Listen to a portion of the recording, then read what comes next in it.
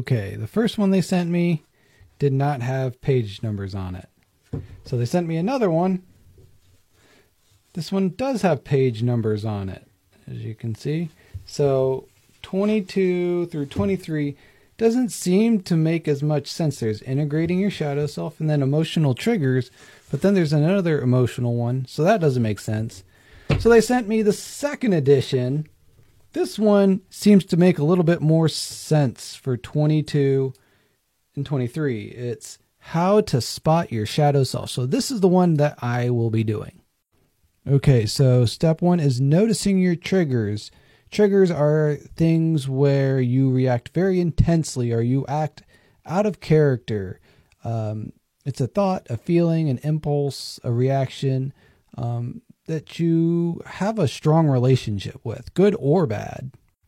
A trigger might be forgetting something or feeling lost or exposed. It could be it could be physical contact. Oh, hey, Dusty. It could be interruptions like my cat. Patterns of emotional responses can be the 4 F's, which is fight, flight, freeze, and fawn. So fighting is like arguing or physically fighting. Flight is running away from something. It could also be addictions as well.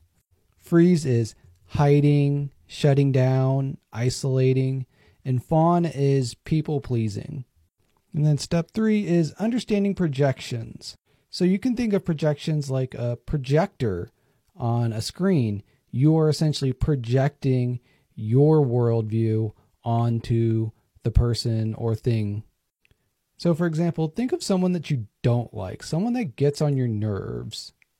What is it about them? What quality do they have that really just grind your gears, that really irritates you? When have you embodied that trait? If you can't think of a time or a time when you've thought about it, then there's a good chance that you are probably engaging in these behaviors, but it's too overwhelming for you to become aware of. The fourth one is pay attention to dreams.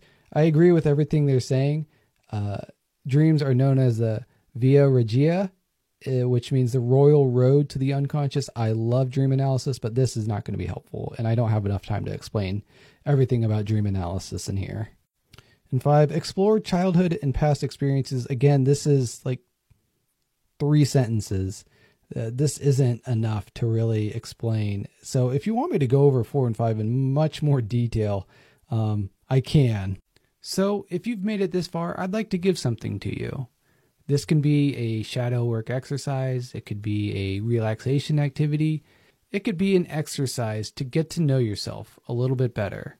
So if you want, you can set up into a more comfortable position, get into a meditative position.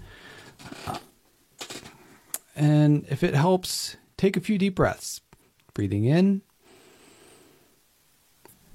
and out. Now, I'd like to invite you to do a scan of your body, of your mind,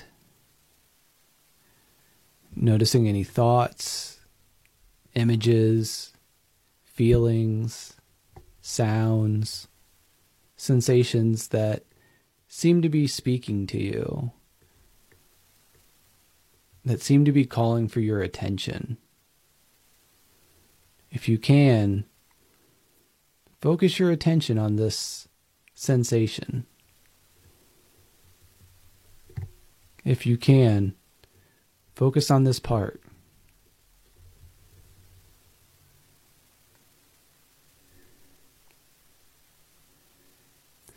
See if you can notice where it seems to be located in your body.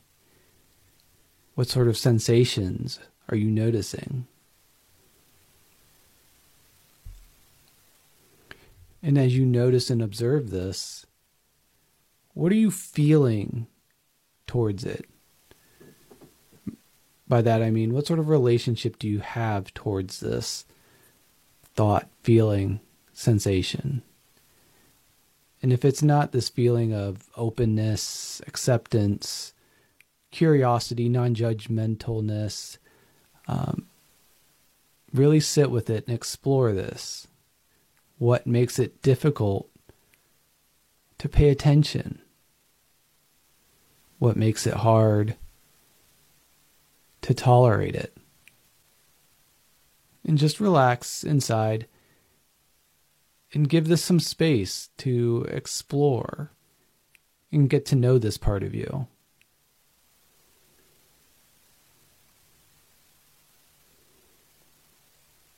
And if you can't get to that place, that's okay. Just take some time, hang out, relax, listen to my voice, take some deep breaths. But if you can get into that curious place, just relax. Begin to ask this part of you some questions. Why are you here? What happened?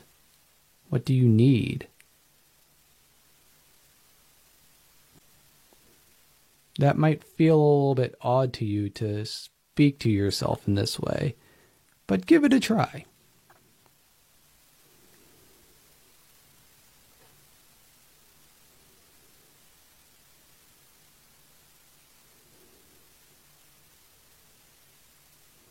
And if you can, notice this thought, feeling, impulse, and where it lives in your body. And if you can, ask if there's something that it wants you to know. And don't try and think of the answer. Simply allow it to bubble up to the surface. It may sound like a whisper at the start, but it'll become louder. You'll feel more confident in what this part is telling you. You'll be able to listen with compassion and curiosity. And if you do get an answer, you can ask what it's afraid would happen if it didn't do this for you. What is it afraid of if it didn't do its current job? And if you were able to hear an answer, then you'll probably know that it was trying to protect you, trying to keep you safe. And if you can, notice your reaction towards this conversation, towards this protection. And if you're able to notice it, thank this part of you for keeping you safe, for keeping you well.